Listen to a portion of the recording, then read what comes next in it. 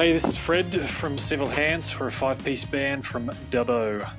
What have I learned since I started Civil Hands? I've learned so much since I started Civil Hands because I never set out to be in a live band. I just kind of sat down at the computer with GarageBand, laid in some beats and played some guitar over the top of it. And really all I was doing was trying to have a backbeat so that I could practice guitar, which I never really took the opportunity to play too much and get better at. So kind of thought, well, I'll use GarageBand as a fancy metronome, so I could get a bit of a beat going and just play along with that. And then I saw how easy it was, I guess, and I started to make up a few strums and a few chord progressions to go into it, and that kind of sparked my interest. So then I laid some vocals over the top of that from some scraps of lyrics I had lying around, or scraps of thoughts and stuff that had been jotted down over the 20 years. And something started to happen. So I kind of looked at that and thought, hang on a sec, I can probably make some music out of this. And then first thing I learned was that the easiest way to get people interested in your music is to play it live. So I received that advice from as one of the first piece of advice after showing someone the demos I was putting together, and that led me to try and put a band together, I guess, to find a few people and asked around as to who might be interested in playing along, and got some leads from folks, and kind of put a band together to play the demos that I'd been putting together to play my chord progressions on top of my fancy metronome. So the first thing I learned was get a band so that people can hear your music. So that was an interesting thing to pick up. So I haven't put the band together and never played in a band before. Obviously had so many things I needed to know about. So I basically learned everything on the fly. And luckily there were folks around town who had been doing it for many years, who were quite happy to share that knowledge. So being in a community or being in a place where there are other people who have done that thing before and are willing to share information with you, share learnings, is invaluable. And I definitely would never have A, started a band, or B, been able to actually gig and record music without the help and assistance of folks around town who'd already done that. And in that process, there's so many things I could list that I learned, but basically everything from the playing live, organising band practice, organising a band, trying to be a band leader, writing songs, writing music, gigging, and then recording and trying to learn about releasing it. There's a million things in there that I could pick up on and say I learned this and I learned that, because I basically learned everything on the fly. And there's obviously a million things that I still don't know.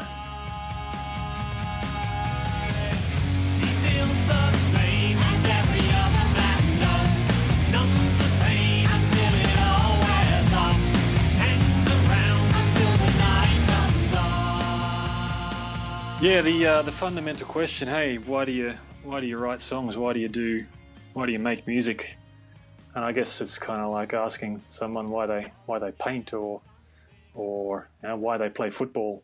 I guess for me it's a practice that I enjoy, and hearing the result of it is its own joy as well. So, and there's so many levels of that to unpack. There's the sitting down and playing a guitar and coming up with a chord progression that sounds great, and that's a joy.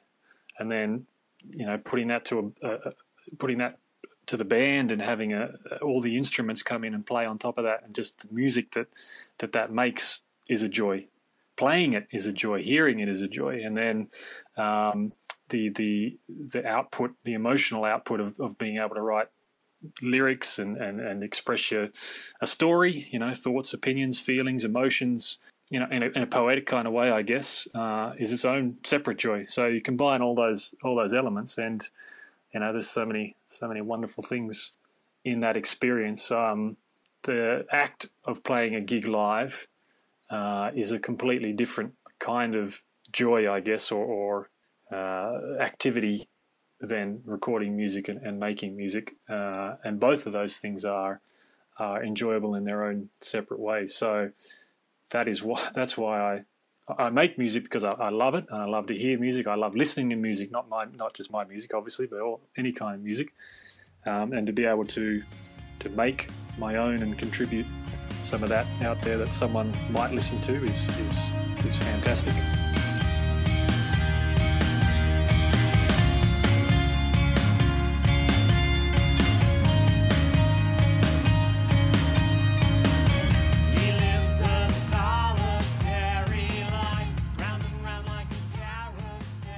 Other Man is the first single that we released. In fact, it's the first single we recorded in a studio environment, so that was a whole great learning curve for us. The song itself comes from a couple of different sources of inspiration. I was living as a young lad. I lived down in Sydney, living on my own for the first time, working in the city, and I'd moved down from Dubbo and left my social net behind, and was embarking in this whole new life in Sydney without that kind of social fabric, and looking for needing to make that happen in this new environment. And the kind of starts when you're in a new place by some evenings spent alone in your new house, and kind of faced with that whole daunting prospect. And it was at that time that I wrote down the lyric, "He lives a solitary life, round and round like a carousel ride." And with all of the lyrics that I write, they don't necessarily mean they're not necessarily 100% the story of my life. But when I am thinking of an emotion or something that's happened, and the words occur to me, I write them down, and the story kind of grows from that, where it's inspired perhaps by a way I was feeling or something I saw, but it's not necessarily the story that follows from that is not 100% a story about me. So that was kind of the genesis of the Other Man story. So it came from that idea of, okay, there's this person that is lonely, or is living this solitary life, and it's a routine life that just goes around and around. And I love that image of the carousel just spinning around, and that metaphor for this lonely person's life in this city. And this person, the story is about, the Other Man story is about, is in the city, and he's thinking, why am I so lonely? Why aren't people coming into my life? But he's not actually doing anything about it. So if you listen to the first verse and the second verse, he's kind of saying, well, I just, by being and by living, I thought people would be be coming into my life, and I'd have relationships and friends, but he's not actually doing anything about it.